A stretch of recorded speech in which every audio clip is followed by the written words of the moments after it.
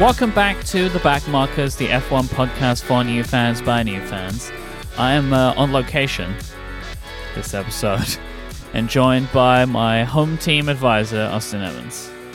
Hello, Mike. Back at the factory. Yeah, I'm back at the factory. Back at the factory. I'm trying to craft a new wing on this side. I'm trying to make sure the OBS doesn't crash on that side. Yep. It's all very exciting.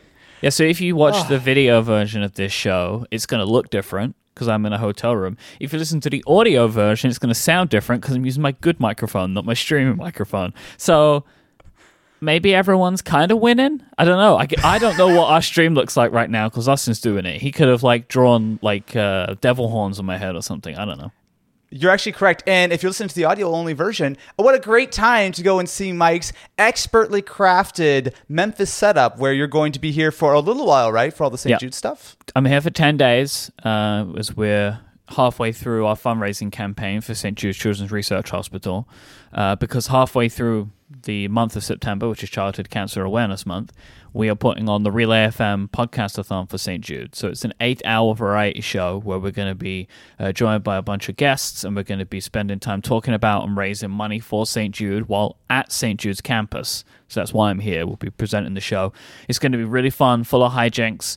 It's going to be on Friday, September 16th, so this coming Friday, from 12 to 8 p.m. U.S. Eastern Time. So there's definitely enough time, no matter where you are in the world, to catch at least some of it because 8 hours and all that. I'd really love if you'd come and join us and donate some money to St. Jude. We are still running our campaign, of course. We're rounding $175,000 raised for the kids of St. Jude, which is unbelievable. I want to thank everyone for their support. What we're doing together is helping to defeat childhood cancer. That is St. Jude's entire mission, is to find cures and save children. And who could argue with such an incredible mission that they have? It really is an incredible place. I can't wait to get to St. Jude later on this week, spend time there with all the wonderful people. We're going to be talking to doctors and patients, surviving patients, patient families, which is a big thing that we do every year, as well as including all of our fun hijinks. There's a wheel, there's a balloon room, there's all kinds of stuff. This is going to be the biggest, weirdest, most wild podcast-a-thon that we've done so far. So it's at twitch.tv/relayfm is where you'll be able to find the stream. Please come and check it out, or just go to stjude.org/relay and you'll find out more about how you can donate to the cause and also can find out how you'll be able to join us on Friday. That's very exciting. I can't wait to see the balloon room. It's going to be, I think, extra spicy this year with some extra special guests, perhaps. Yeah, we've got it's a very different setup for the balloon room this year, which I'm actually pretty pumped about. Very different. All right, Mike, we got some serious business to attend to here. Yeah. The Italian Grand Prix. We just watched a race full of a bunch of very happy tifosi. Ferrari, a dominating 1-2. Max forgot to wake up for the race this morning. It was very exciting. Did we come from a different universe, me and you? Oh, did I watch... You're in the multiverse. The multiverse of madness over there. I'm in the multiverse where Ferrari fans are happy, unlike what we actually saw today, where Max ran away with it for his 5th consecutive win. Man, it's like... I think they said he's actually never been on the podium at Monza before. So his first podium was a win. Yeah, I believe he was technically on the podium a couple years ago, but he got a penalty, so it didn't actually count. Just kind of like how Seb was on. I think he was also on the podium. Was he on the podium from? No, it wasn't. Was it from Monza? Seb got a podium a little while ago. I know there was a problem there, but regardless, I think it was a really, really exciting sort of race. Mike, would you be so kind as to give us that beautiful finishing order while I tinker? I'm going to... Basically, we need to take a quick pit stop because certain Austin's got to make sure... You've got some audio to fix? Maybe, perhaps. Well, it's almost like live streaming and live racing are very similar and very difficult. Yeah. So you're getting a sense of what I'm going through every week, watching the chat, getting the levels, all that kind of stuff. All right, so this is the finishing order. So in P1, Max Verstappen, followed in P2 by Charles Leclerc. P3 is George Russell.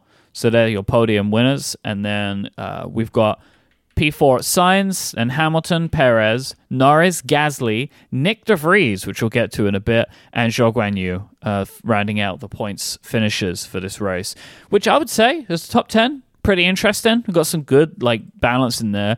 Honestly, P1, P2, P3 of Max, Charles, George, that's kind of setting in now as like this is what we can pretty much expect, which is very weird how like it's becoming very normal for George Russell to be on the podium now, which is I think even before the season breaks something we wouldn't have expected.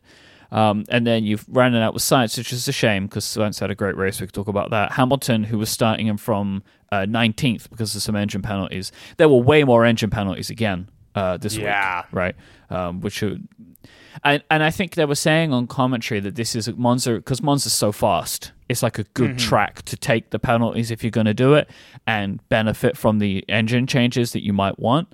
But yeah, it was a real mix-up grid again. But I would say, while it was still really mixed up, it wasn't mixed up in, I think, an exciting way when it came to the race itself. See, right? I think the way to make it really exciting would have been to make Max start one lap down. Then it would have been really exciting. Other than that, I mean, he was, P3 after like a lap or something? I mean, I know Lando got a bad start and Max just went, thank you very much. But yeah, it was one of those things where we're quickly hitting sort of flashback zone for me personally to just the absolute dominance of Mercedes the last few years. We're just seeing it again, and almost more so because I feel like Valtteri at least was able to keep Lewis honest for a lot of the like last 3-4 years or something. But now it's just like Max is just like doesn't matter. He can start 14th, he can start 10th, he can start 7th. He's just going to absolutely dominate the race unless something goes horribly wrong. And because they've taken some strategic penalties lately, it probably won't, because now Red Bull and Max have a full suite of shiny new engine and various components in their car to make sure that for the last stretch of the season, they should likely not need to take any more penalties. Obviously, we'll see, but you never know, super right? Interesting. Yes. Like, this is the thing. If all things being safe and good and well for him, sure, but there's also the likelihood that he's going to smash into someone or someone smashes into him, right? But yeah, like that. If all things go well and they're being strategic, they're doing the best that they can with it, right? Like this would be their plan, I guess. So I know we have some silly season follow-up to do, but Mike, I'm curious, what is your opinion? This has sort of been the second race in a row where a massive amount of the grid have received a penalty for one reason or another.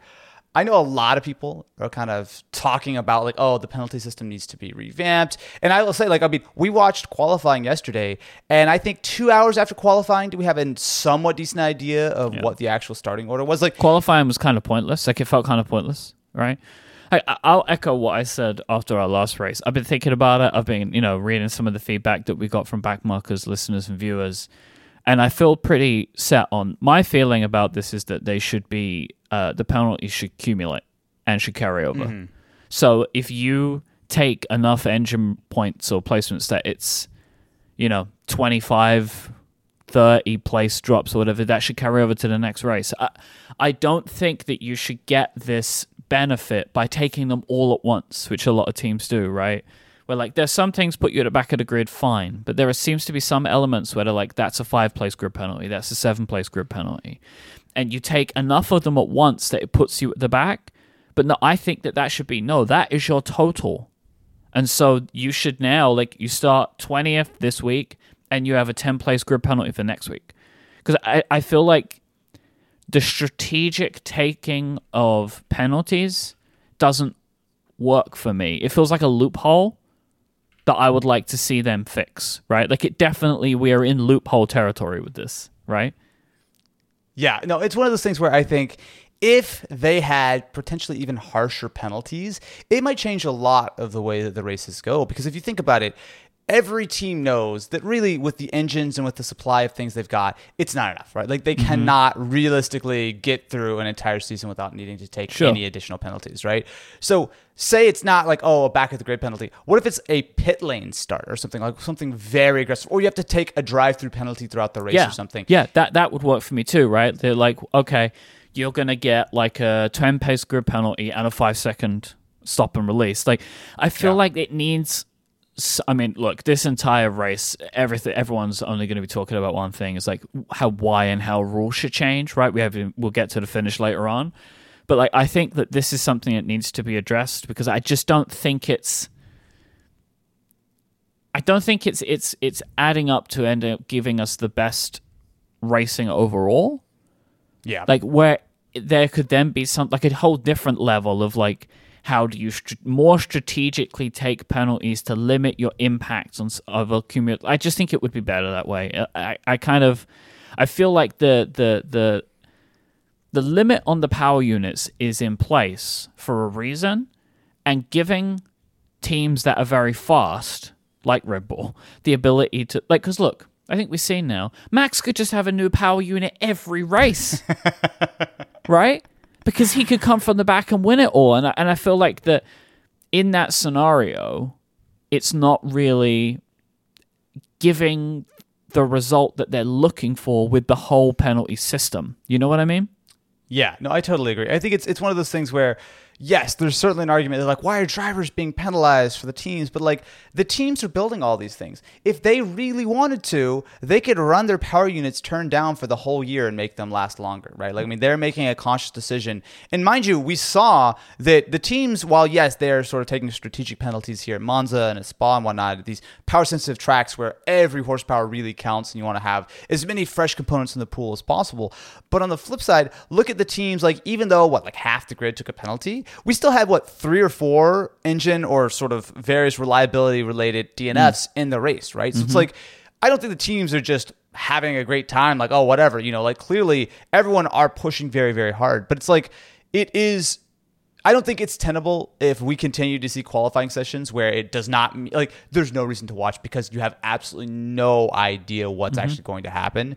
I would not be surprised if probably the short to medium term solution here is the teams just get extra allocation next year. They get an extra engine, a couple of various bits and bobs to kind of help them. I don't disagree with that. Find the balance, right? Because if you made the penalty system harder, as you say, then it may mean that teams run their engines a little bit calmer. It's like, that's actually, I expect, the intended outcome of the current penalty system, right? It's like, you're supposed to make your engine allocation last pretty much the entire season, barring accidents, right? Yes. And so, if the outcome is, no, we're just going to put the engine at 110% and we'll wear through an extra 2 of them by the end of the season, I don't think that's achieving the desired outcome of the penalty system as put in place by the FIA. So I think this, and also just look, we're going to talk, I think there's a discussion to be had now about what is the desired outcome of races. Is it like, let's have a real sportsmanship sports out, like sport, right? Where like there's a bunch of rules and we really, or is it entertainment? And I would say that realistically, you've got a balance between the two of them. And I'm not saying that let's make Formula One Drive to Survive, but, I spent an hour, 2 hours of my day today watching a race, which was pretty good, but then finished, right? And it's just like, I kind of feel like I wasted some time today a little bit because of the way the race finished. And again, we're going to get to that in a bit, but I still think that there's something to be said about, do you want me to watch qualifying? Yes. Qualifying kind of needs to matter. Yes, absolutely. And especially if you imagine that, they're still trying to push, the sprint races and whatnot. But I think this is one of those races where, because the on-track action, which was, to be fair, not terrible, right? I mean, the only real advantage to all of this sort of shenanigans is the fact that we do have a mixed-up grid. And, I think we were talking a little bit about that before the show. Yeah, a mixed-up grid usually means exciting things. Same thing with, like, rain and whatnot. Like, a little bit of extra spice, a little bit of extra jeopardy is always really fun to watch. But it also feels kind of unfair the way things are right now. Now, I know we've got to talk about the finish. We've got to talk about the race. But before we move too deep into the race, there was some very, very significant news that came out right before the race, which is that Porsche has now officially pulled out of their talks to acquire a portion of Red Bull Racing.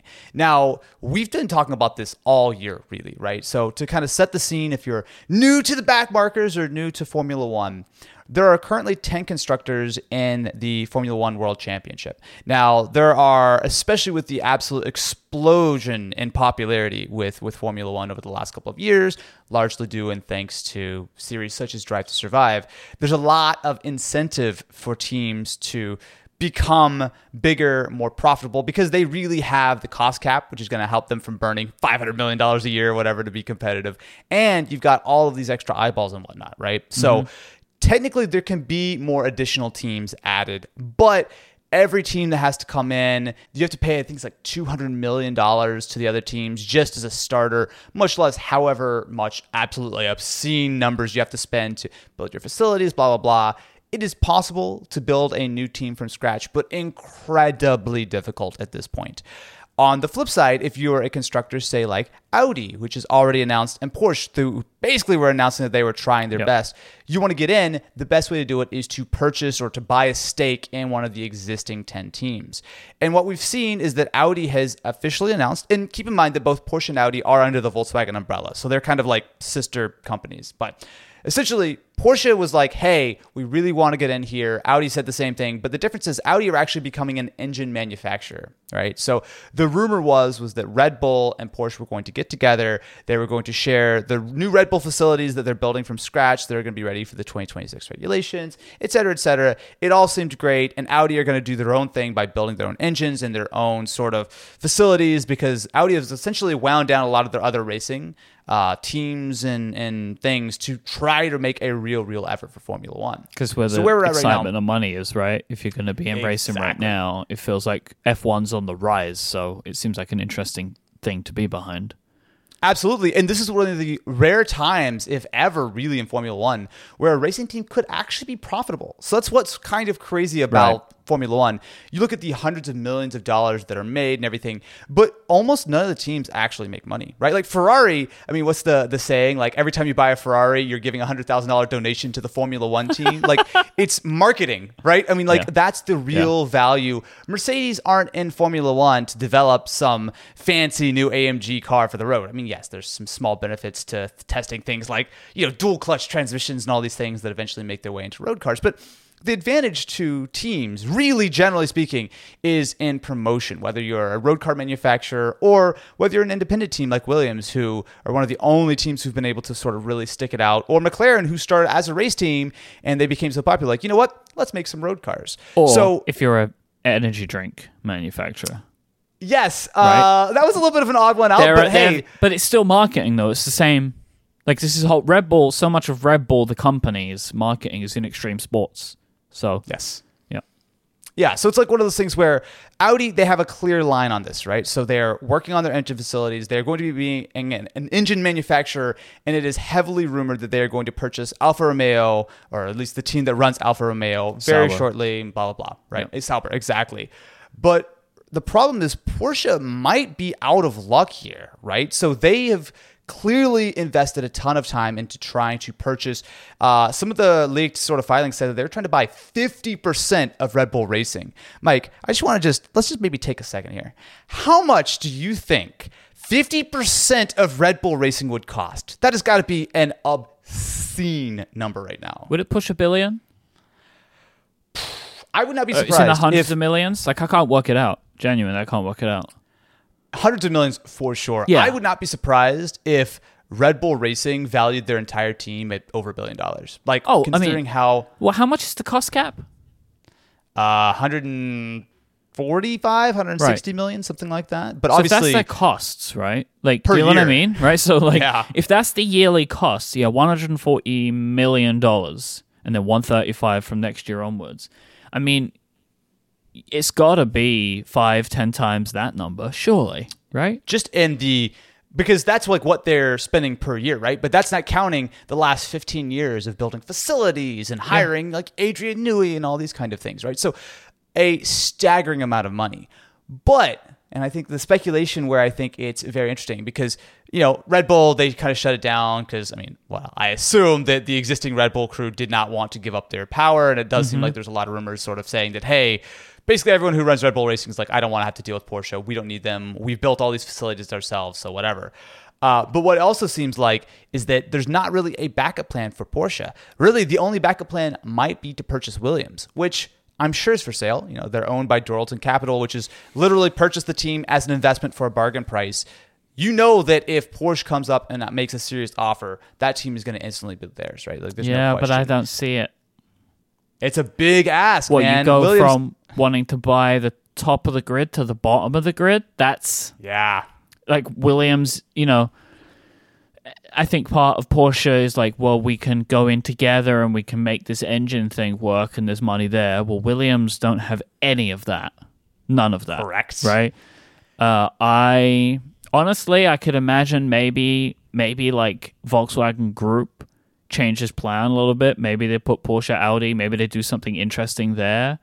I don't know, but I can't see what they would do otherwise. Yeah, right. It's one of those things where Porsche could do, a few things. They could just buy Williams and just do their own thing and pour their giant pile of money they were going to spend on Red Bull into making that team more competitive. But that's going to be a long, hard slog. You're right. Volkswagen, Daddy Volkswagen could come in and make the children play well together and work together. And like, it's the Volkswagen Audi team or something like that. Or sorry, the Porsche Audi team, which would be interesting. But it does seem like there's real differences. I mean, if the Red Bull deal would have gone through, they would have been proper competitors, even building their own engines, right? Which is crazy to think about that, two sister sort of companies are like that. I honestly think that Red Bull might just bail, right? Like, I know that they're really invested in this, but they basically have, right? They said, like, Porsche's like, no, it's done. I think Red Bull's just like, we're on our own, and Porsche, probably nothing for now. Yeah. I definitely think the Porsche Red Bull thing is done, but I almost think Porsche might just bail on F1 entirely, right? Oh, sorry, you said Red Bull, so I got confused. Yeah. Red Bull's done now. Max, you're on your own. Yeah, no, I think you're right. I think there does not seem to be a logical path for Porsche unless they want to buy out a team that doesn't want to sell. McLaren? Well, this is what I was thinking, but McLaren, they're not going to want to sell the entire team. Right? Because for Porsche, like, you're not going to get Porsche and McLaren, right? That's not going to work. That doesn't make any sense. I don't think. I can't see how that makes sense. That seems weird to me. So then they would have to go in and buy the entire team, I feel like. Like Porsche Red Bull, that's a partnership from a branding perspective that makes sense. Yeah. Like Porsche and another car company, that doesn't make logical sense to me, at least. It would be far more difficult to wrap your head around. I mean, maybe if we were a couple years ago when McLaren were in fairly serious financial difficulties. And again, I mean, I do believe that Porsche, if they're talking about the giant piles of cash that they are going to throw at Red Bull, they could make some crazy things happen, right? So I don't think we should discount the fact that some insane announcement could come. But as of right now, I would lean toward Porsche potentially not being part of Formula One. And that leaves Andretti, who have very publicly said that they want to get involved in Formula One, kind of on their own. Wouldn't it be wild if Andretti and Porsche come together to join F1 and just build an entirely new team from scratch? That would be something I would within the next 5 years. Never happen. I would say within the next 5 to 10 years, we'll have another team in the sport. Because you think so? I think there's just going to be more and more companies that are going to want a slice of this. And 10 teams isn't enough. We're seeing it, right? Yeah. Well, and the other thing is, and there's one other sort of wild card in here, which is Honda. Because while Honda just pulled out of Formula One, they have basically, and it seemed very clear that the actual racing part of Honda has wanted to get in from the second they had to get out, right? I mean, they're still supporting Red Bull, even though it's called, the Red Bull powertrain, whatever. I mean, it's the Honda engine from last year, right? Like, they're not really doing anything all that different, and Honda are still helping to support them. So Honda's F1 facilities are still up and running. So the other sort of rumor is that, Honda might want to get back in, potentially with their own works team. So while right now it seems like it's probably just going to be Alfa Romeo turning into Audi for 2026 and all the other teams staying the same, you never know. If Porsche want to throw their money around, if Honda want to have a sniff around at things, it could get spicy, Mike. We could be in for silly season, the team edition. I would love that. I hope so. Like add Honda racing, Porsche racing. Come on, let's go, baby. Man. Let's go, baby. Yeah. All right. I'm getting a bit of dag here. Uh-oh. Mike, is it time? Do I need to tune the OBS and adjust our flaps to make sure that we're fully ready for the next stint? Adjust the audio. I'm ready to go. Yeah. I'm going to keep my hands off those knobs for now. Okay, that's a good idea. All right, you got the timing ready? Got double the timing second ready today. Oh, okay. Get that sort of a little pre-refreshment sort of drink in. Taking off my blankets. A nice stretch. All right, ready and go. This episode of The Back Markers is brought to you by Mint Mobile. After years of fine print contracts and paying too much of big wireless providers, it's no wonder that we're skeptical realistically about new deals. You're like, Come on, what's catches here? So when you learn Mint Mobile offers premium wireless service starting at just $15 a month, you got to raise your eyebrows. What's this all about? But once you learn about them and their service, it makes sense. There isn't a catch. Mint Mobile's secret sauce is that they're the first company to sell wireless service online only. By cutting out retail stores, they can pass those sweet savings directly to you. For people looking for extra savings, Mint Mobile offers premium wireless service for just $15 a month. Mint Mobile gives you the best rate whether you're buying for one or a family, and at Mint, families start at 2 lines. All plans come with unlimited talk and text plus high-speed data delivered on the nation's largest 5G network. And what's great is you can use your own phone of any Mint Mobile plan and keep your same phone number along with all your existing contacts. So, it's as easy as switching to Mint Mobile and getting premium wireless service starting at just $15 a month. One of the great things here, it's incredibly easy once you get your SIM to get yourself up and running. You do it all online. You don't have to go to a store, sit on the phone for hours. It's incredibly fast, incredibly easy, and you're ready to go. To get your new wireless plan for just $15 a month and get the plan shipped to your door for free, go to mintmobile.com/backmarkers. That's mintmobile.com/backmarkers. Cut your wireless bill to $15 a month at mintmobile.com/backmarkers. Thanks to Mint Mobile for their support of this show and Relay FM. Time. Woo! How did I do? That was a 132.2. Wow. The second fastest Mint read of all time. Congratulations, sir. 0.2, you said? 132.29. That's good, because I felt like I had a bit of trouble with the back left at one point. No, you know what? The wheel gun, fully actuated. The Jackman didn't forget to take a nap. You're in good shape. We ready for the double stack now? Yep. You ready? All right. Ready, set, and begin. This episode of The Backmarkers is brought to you by Trade Coffee. Every day is precious, and we should make the most of all of them. They shouldn't start with mediocre grocery store coffee. You deserve to start your day with the best coffee you can make at home from Trade Coffee. Trade Coffee is a coffee subscription service unlike anything you've tried before. They partner with top independent roasters to freshly roast and send the best coffees in the country directly to your home on your preferred schedule. Your trade experience can be as simple or sophisticated as you want. If you know what you're looking for already, you're very easy to just select from their curated collections from roasts, flavor profiles, brewing methods, or more. Their team of experts do all the work for you, taste testing hundreds of coffees from across the US every month to curate over 450 exceptional coffees that make the cut. Or if you want to have something curated for you, then take a minute and complete Trade's Coffee Questionnaire. You'll be expertly matched with your perfect coffee, and a fresh bag of beans will be on its way to you. The coffee that I get from Trade is so good. I cannot believe how much I love what they picked for me and just how easy it was for them to find exactly what I wanted based on their questions. Their team worked with me to create my own custom collection, which is great because I'm incredibly picky about my coffee, and now you can enjoy what I enjoy about Trade. They have come with a really great collection of beautifully stuff that matches my flavor profiles that I enjoy every morning. There's some really tasty stuff in there. I want you to go experience it for yourself. If you, like me, want your coffee to taste just right and a little bit better every day, go and check out my collection at Trade. But if what I got isn't up your alley, don't worry. Trade will have whatever it is you're looking for. You can shop their most popular coffees by roast or flavor profile, or you can take their coffee quiz and get expertly matched with coffees you'll love. Trade is the easiest way to get your very best tasting coffee delivered fresh just when you need it. And you got nothing to lose because Trade guarantees you're going to love every bag. And if not, they're going to work with you to place it for free. They're going to absolutely make sure that your first bag is perfect. If not, they're going to work with you to replace it. So, if you want to support small businesses and brew the best cup of coffee you've ever made at home, it's time to try Trade Coffee. Right now, Trade is offering our listeners a total of $30 off your first order plus free shipping at drinktrade.com/backmarkers. That's drinktrade.com/backmarkers for $30 off your subscription to the best coffees in the country. Our thanks to Trade Coffee for their support of this show and Relay FM. Time, 224.66. That was slow today.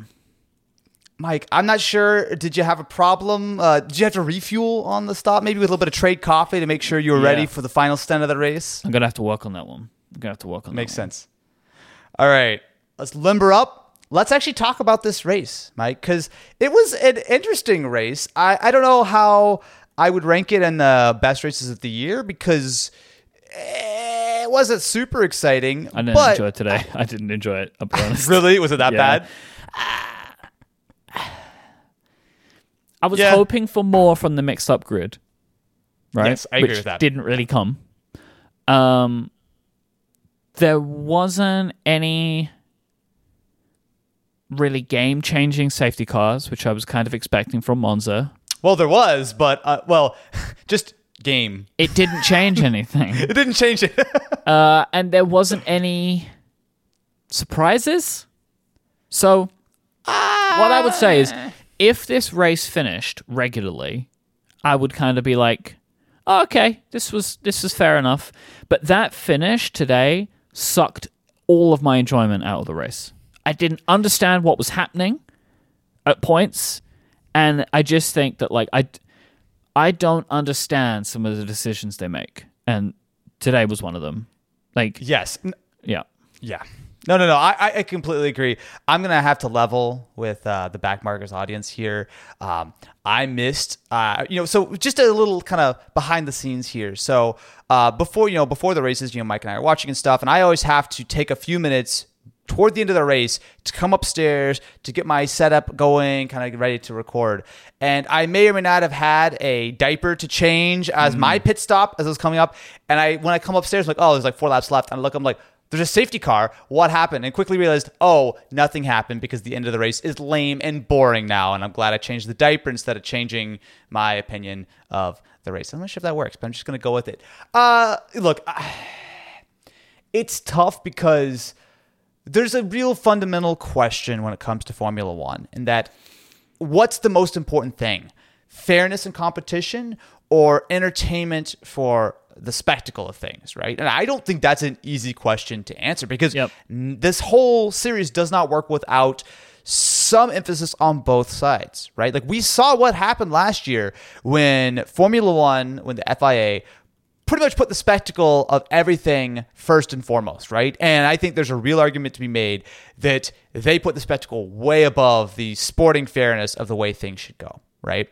Today, I think it was almost the exact opposite in that they could have red flagged that race, right? But they did not. They chose not to. They chose to let it run out in the fairest way, which, look, credit to Max. Max did a great job. He absolutely was winning that race. And imagine how upset people would be if, just like last year, Max would have, come in on cold tires, whatever, and lost his clear lead because they artificially threw a red flag to make sure that we had racing laps, right? So for me, this is a tough one because I don't think there's a super clear answer here. There isn't. This is what I'm saying of like, I feel like they got to... I'm not saying don't do it this way, but stick to this, right? Yes.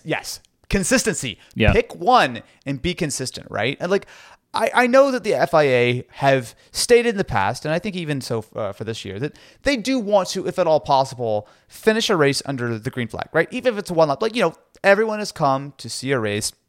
People paid a lot of money to show up in the stands. We all at home have, woken up at 5 a.m. or 6 a.m. or whatever to watch it if you're on the West Coast.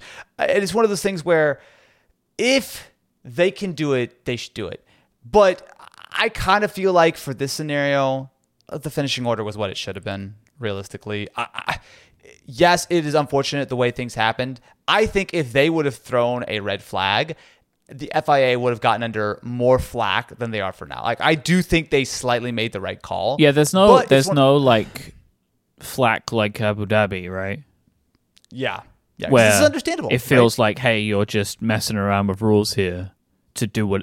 This way is just like what we're saying today is like it was just a bit of a wet blanket at the end of the episode at the end. It was a bit at the end of the race, and it was kind of just like.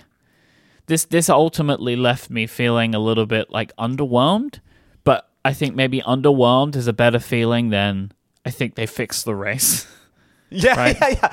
It's like you had a sniff of an exciting finish and then you didn't get it versus this was robbed. It's unacceptable. Man, it's tough. It's just like one of those things where, and but I know I do feel Mike like there could be a new rule to kind of, if you're in the last 10% of the race, any laps under safety car get added to the total. But I know that's complicated because of fuel, right? So, these are all the issues, right? What were they supposed to have done? You either stop or... Yeah, it's really complicated. There isn't a good way to handle this, I don't think.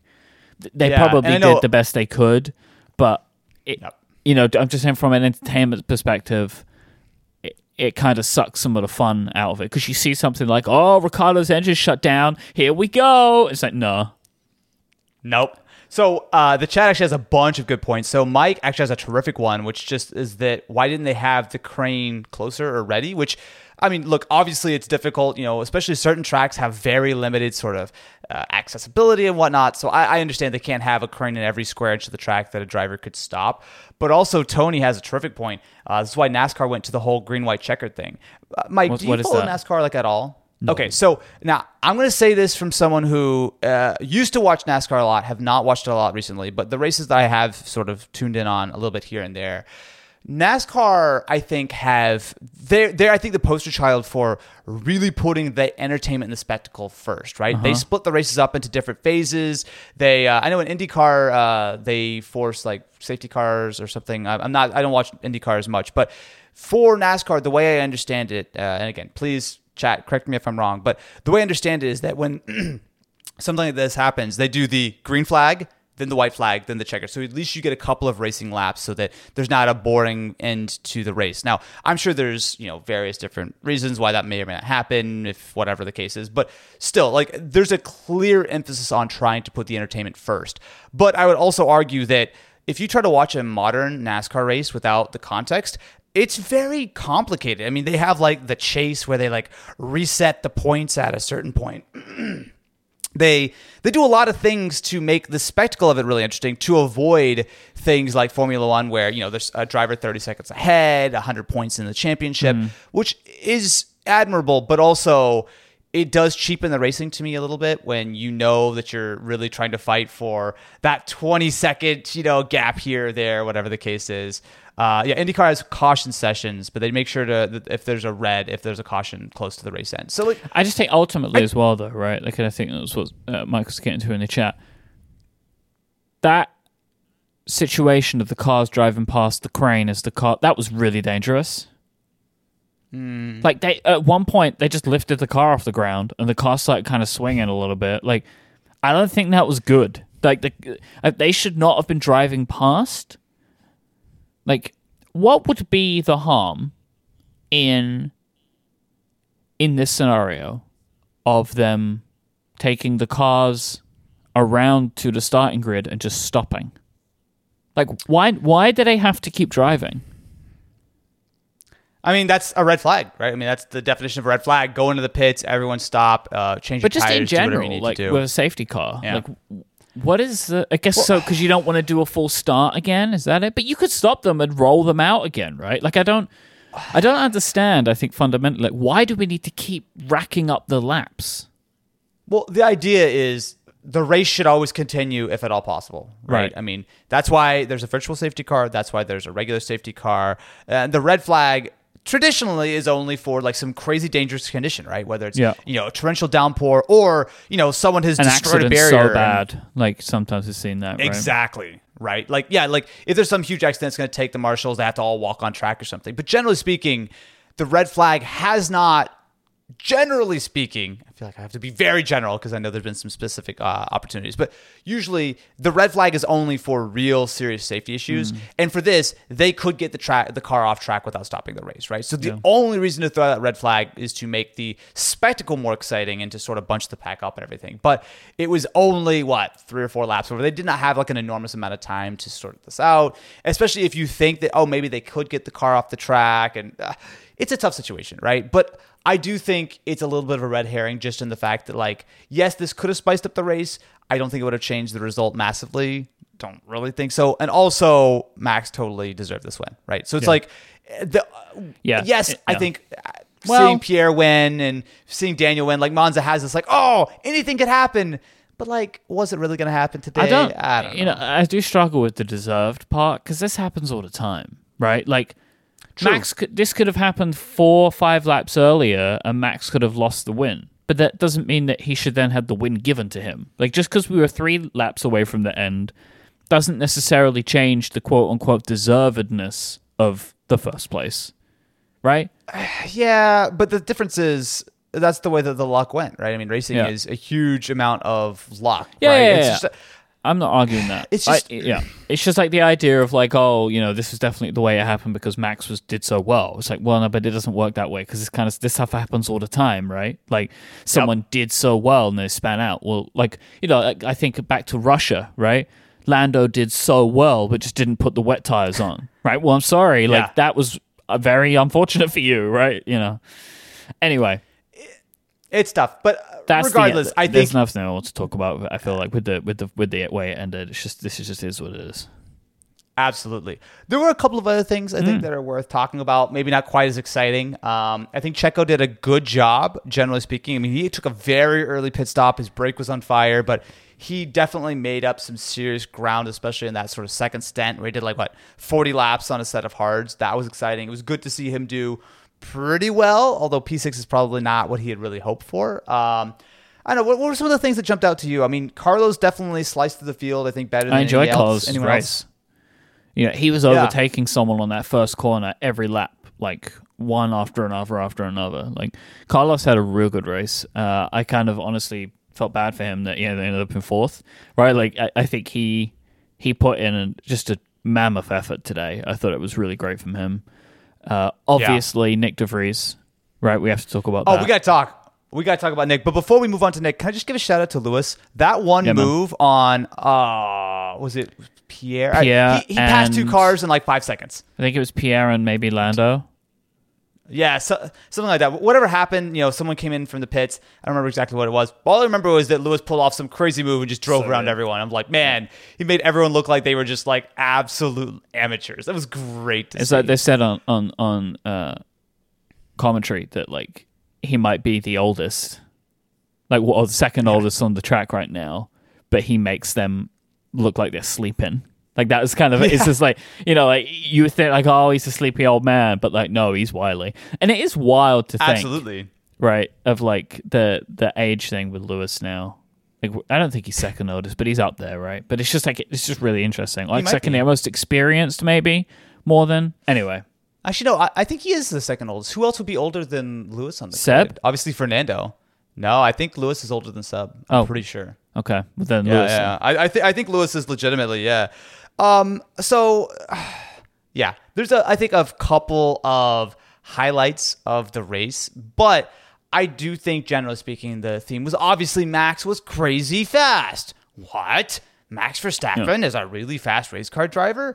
I mean, look, yes, I think there's always that argument that, you can red flag the race or whatever the case is. But once you kind of look at the race as a whole, you look at how dominant Max really was. I mean, think about Ferrari. Ferrari were throwing everything. I think this is one of those rare opportunities where even though there's tons of radio chatter and even the commentators are talking why Ferrari just constantly asking the drivers what to do, which doesn't sort of exude a lot of confidence. But Ferrari, I think, did legitimately try basically everything. Yeah. And nothing. I have no complaints about Ferrari's race. I think they put in a good race. By the way, I love the yellow. The yellow's fixed the car, in my opinion. I like the car. I don't like the yellow uniforms. I feel like it looks like they work at McDonald's or something. Just minions all coming out and changing the tires. It's very funny to me. That's I enjoyed the yellow on the car. I do think, by the way, shape wise, Ferrari had the best looking car. I still don't think the color's right for me, but the actual look of their car is so beautiful. The way it dips in the middle, it's you could take a bath in that car, right? In one of those wings, it's so deep. But I have no complaints with their race today. I think they're just too slow. Yeah, I don't think it was. Honestly, I don't think they really could have done anything different. I don't think there was another outcome for them, barring Max having an issue. They seem to kind of get it all as good as they could today. I think, all things considered, for Carlos's penalty, he did a decent job, and I don't think it was anything other than Lewis ended up just having a stronger. Oh no, because Lewis was behind him. Sorry, George. Just had a stronger race, right? He wasn't coming near him. It just ended up being just about right, I think, for Ferrari today. I think, honestly, the top, 4 or 5 positions are all just about right. It should say something when Leclerc starts P1, Max starts P7, and Leclerc was the clear underdog in the race and ended up, before the safety car, 15, 17 seconds behind or whatever it was. I mean, it just shows the pace of Max Verstappen and that Ferrari is ridiculous. But also, it shows that, look, George did a terrific job. He started P2, which obviously was not really... Yeah, that was not really sustainable, but, he did a terrific job. Everyone just got really spread out, right? Which today. George was very competitive. Yeah. It didn't look like he was holding anyone up. It didn't look like he was bait for anyone. He was very competitive against Carlos. Carlos wasn't going to catch him. And Mr. Consistency. George was putting in Leclerc speeds at some points. I was personally obviously very happy with George's result again, and I think that he is just once again proving he has an immense amount of talent. And I can't wait to see him at full speed, whenever that might be. All right, Mike, we gotta prepare ourselves to talk about a certain Nick DeVries. So, for context, if you perhaps missed the race or missed really yesterday's sort of drama, Alex Albon, our good buddy, future friend of the podcast, I'm sure, had a little issue called appendicitis. Yep, not good. And he's having the appendix out too. Yeah, it's bad time appendicitis. Did you see his tweet where he was I'm going to be lighter for the next race? It's man, I love that guy.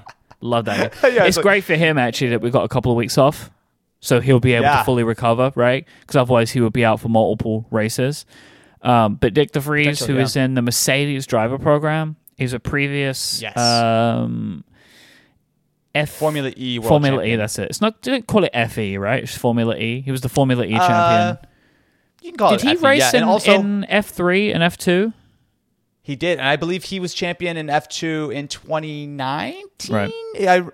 2018 or 2018. I think it was 2019. So clearly a guy with a terrific CV, and it was very sort of convenient. So Nick DeVries is the Mercedes reserve driver, but Mercedes, because they have power units for half the field almost, they loan him out essentially, right? So he did the FP1 session for Aston Martin because all the teams have to run, I think, 2 FP1 sessions with young drivers throughout the year. So Aston Martin just threw him in the car, to sort of check that box because I don't think they would ever really run him. But it was very convenient because he got to get some running in the Aston Martin on Friday. Saturday morning, gets the call, hey, Alex Albon's sick. Can you go drive the Williams in an hour? And he did a terrific job. I watched a little bit of FP3. He was immediately super ballsy, super aggressive. He got into putting in some good times. Right? He got into Q2 above Latifi, the guy who's been driving this car for 2.5 years.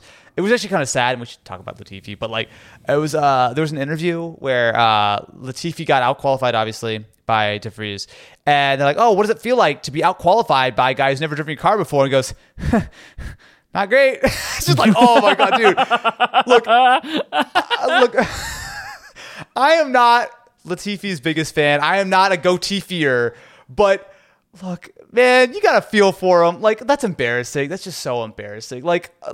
Obviously he has no shot at the seat for next year, right? I don't think he had one before, but this is definitely the nail in the coffin. Yeah. But man, you don't have to rag on the guy. He's trying his best out there. Come on. What would you ask him, right? What are you gonna ask him? That's the question. Money back guarantee. It's bad. It's bad.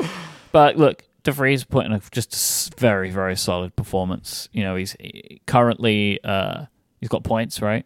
He's got 1 point. I think there's some conversation. 2. I think as we're recording, he's at the stewards. I'm seeing the chat saying. No, he had some track limit concerns, I think, but who knows? No, I actually think he was fine. He put in a great performance, just incredibly solid performance for being 9th on his first. Time in an F1 car with we say this, he's not even like a rookie because he hasn't had any testing, to the level that a rookie would have, right? He's driven some laps and, but I just think it's very impressive. Just very impressive. I'm very intrigued by the guy. And of course, he got a little lucky, with Danny Rick falling out, which sort of promoted him up. But he was still on pace for at least 1 point coming in 10th. So he ended up being qualified as 9th. And if the stewards try to take away his points, I am going to personally be upset. Oh, there's no way it's going to happen, though. Better watch out. No way it's going to happen. FIA, Austin will be upset at you. I will file a formal complaint. I'm now going to stand Nick DeVries because that was a terrific race. So obviously he's driver of the day for us, right? Like, no doubt. Driver of the day. Yeah. I would give him backmarker of the day. Why not? Oh, I mean, he is both. He was a backmarker. Yeah. So that's good. Terrific. Done. Yeah, it was great. Also, he just looked good. Just looked good in the car. Some good moves, good overtakes. He was doing some good defending. Like, he looked very at home in it. I would say there's a very good chance he'll be in the Williams seat. I could not agree more. I mean, it would be wild for them not to want to hire him after that. I mean, kind of...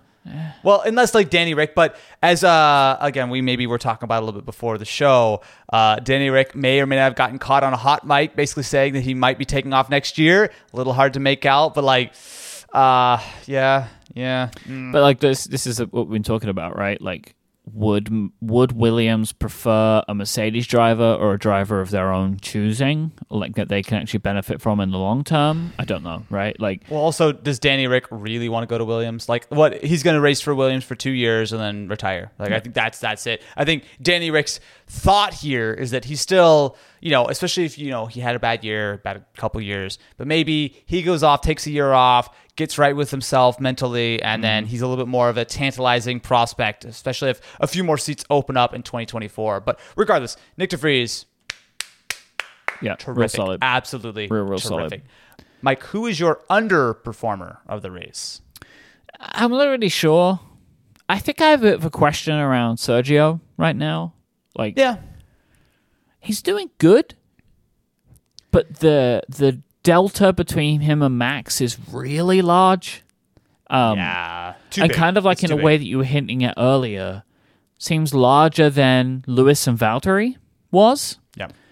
And this wasn't the case earlier in the season. And of course, we can't forget, right, that I think he's second in the drivers right now. No, he's dropped down to third. But he's right up in there. He's right up there. Yeah, but 7 points ahead of George. He's not that up there. Yeah. Right? Yeah. So, like, that George is in sniffing distance of third place now, which is very interesting in the standings. But, yeah, he did fine today. But this is the thing that I'm like, he's having a good season. He's having a very good season. 210 points, third in the championship. That's a good season. But Max is just having an ungodly season. And so this is where I'm like, I don't understand what's... again, obviously Max is the best driver on the field right now, right? We can see that. Yeah. But it's a big difference between the two of them, where ostensibly it should be driving the same car. So there are just questions, but not as many questions as there have been with previous Red Bull partners. Yeah, by a little bit, but it's like one of those things where you look at that Red Bull in Max Verstappen's hands. I don't think if he would have started...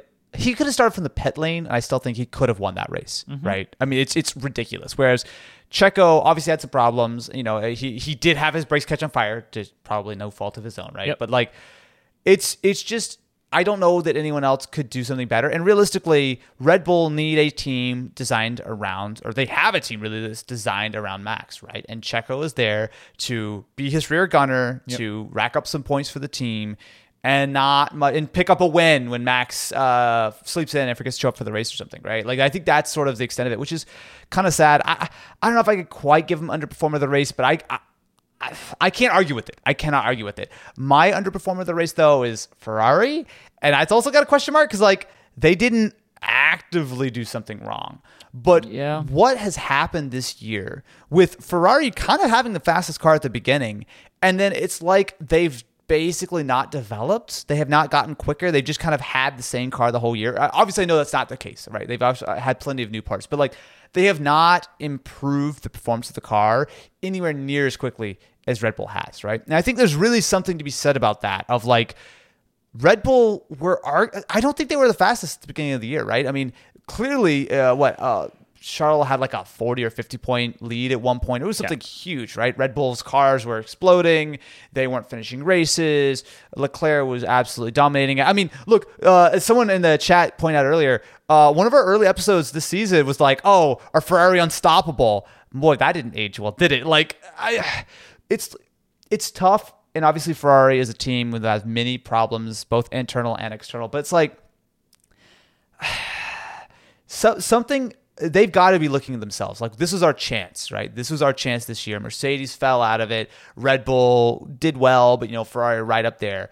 Why have they not developed the car more? Why have they fallen so far behind? Like, it's just, that's not a normal thing. Well, at least, unfortunately, it's kind of normal for Ferrari, but it shouldn't be like that, right? Like, they should not have fallen off so hard to the point where they literally are starting first at their home track. Max is starting in seventh, and it wasn't even a close fight. Like, that just does not ring right to me. There's something that's really, really wrong there.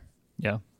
Yeah, it's a very, very different feeling, right? Because this was it, right? This is what we said it before. I think we said it basically every episode for the last 3 or 4. Ferrari seemed unstoppable. They had just the right mixture, but they have not come on in the same way that the other teams have. Yes. Yeah. All the other teams around them seem to be making leaps, and Ferrari feel like they're kind of holding on most of the time. Even though they're still putting in good performances, their good performances are not improving. They're still doing like about as good, it feels like, as they were at the start. And but they're not Aston Martin, right? Like Aston Martin 2 WDNF today. Like, oof. Fernando as well was having an okay race at least, and clearly that didn't work out. But yeah, also shout out to Danny Rick. He was on for some pretty decent points through no fault of his own. He went kablooey. I don't know. It's just a little tough. It's just a little tough for me to wrap my head around exactly why Red Bull are so fast. Man. What was your favorite moment of the race? Because honestly, I don't know. I don't know. I guess no. I do have it. I do have mine. Okay. I enjoyed Lewis's charge. Yep. That's it. Yep. Because at first, for the first maybe 10 laps, I was like, Lewis, what are you doing? I know he had a bit of a dust up, I think, with Valtteri at the beginning, but it felt like he wasn't going anywhere. And then it seemed like all of a sudden he just came alive and charged up the field and had a very solid race. And I think turned out a real kind of good performance considering where he started, right? Which is basically the back. So I think that was very, it was good to watch him come up there and get a top 5. Like, I think that was real solid in the end. Yeah. Yeah. No, you know what? As soon as those words came out of my mouth, I remembered Lewis's amazing overtake. I'm like, that was it. I really enjoyed that overtake. But like then he gave me what I hoped he was going to give me today, but it took him a while to get started. Well, you know what? It's a long. Well, actually, I was about to say it's a long race. I think actually Monza might be the shortest amount of time. It's fast, right? It's fast because I think they're burning so much fuel. I think that's really the thing. They're at full throttle, like 80% or whatever. So I was like, man, we're done with this race really quick. Even with the safety cars, it still felt like it was a quick race. But man. Mike, are you ready for Singapore? Next. Yeah, man. Are you ready to wake up at what time is Singapore going to be for you? Oh, I actually don't even know for me. That's going to be a wacky race because that's for you, it's 5 a.m. Oh, so for me, it's 1 o'clock in the afternoon. Singapore's fine. It's then as we move on from there, it starts to get weird, right? Yeah, Japan is 6 o'clock in the morning for me. 10 o'clock at night for you. The day before I enjoy those ones. They're really weird. We had one of those. It's Australia, right? Australia was like that too. Yeah. That's gonna be funny. I'm very excited. Say I got the time wrong today because in Memphis I woke up at 6 a.m. for the race to begin. I didn't need to do that. It started at 8. I don't know what. I think I just got it in my head your time and then just moved with it from there. I'm glad, Mike, that you've absorbed West Coast time and sort of made it internal for you. Very excited, though, about Singapore. I know Singapore doesn't have the greatest reputation for being a really competitive race, but it is a night race. It is a street race. It is a fast race. And those walls, man, they get a little smaller every year. I hate driving Singapore in F122. It's one of the... Hurley Motorsport having a rough time? They don't like Singapore. it is a race that I can complete. Unlike Monaco, I still can't. I can't do it. I don't know why. I just can't do it. Singapore, I can do. I think for me, this is the first time I've seen the Singapore Grand Prix. Oh, interesting. Because they didn't do it in 2020 and 2021. Yes, the last Singapore Grand Prix was 2019. Yes, right? so I have not seen a Singapore. It's the same. It's like I hadn't seen an Australian Grand Prix until this season. Oh, hey, Japanese Grand Prix as well, huh? Yeah, Japanese I haven't seen. So there's a bunch of races on the calendar that are new to me this year, which I'm excited to see. Just that would be fun for me just to see how they look, right? Yeah, so I haven't had a Japanese Grand Prix, and then I think that's it after that because I've seen a Mexican and I've seen. Mike, have you seen a Las Vegas Grand Prix yet? Not yet, baby. I think a year to go for that. It's like kind of it's next year, right? It's next year, next November, I think. So if anyone wants to find Mike and I will be in the casino, making it rain on Las Vegas Grand Prix night, or at home watching quietly and then probably going to sleep after. One of the two. You never know. It's one or the other. We'll see how it ends up going. Thank you for tuning in to this episode of The Backmarkers. You can find us on Twitter. We're at BackmarkersLive. We're backmarkers.live for our video, backmarkers.fm for the audio. Please don't forget to tune in to the podcast-a-thon for St. Jude on September 16th from 12 to 8 p.m. U.S. Eastern Time at twitch.tv/RelayFM. You can find out more and donate to the life-saving mission of St. Jude at stjude.org/relay. And we'll be back next time. Say goodbye, Austin Evans. Until the next time that Mike lets me behind the wheel of OBS, we'll see you then.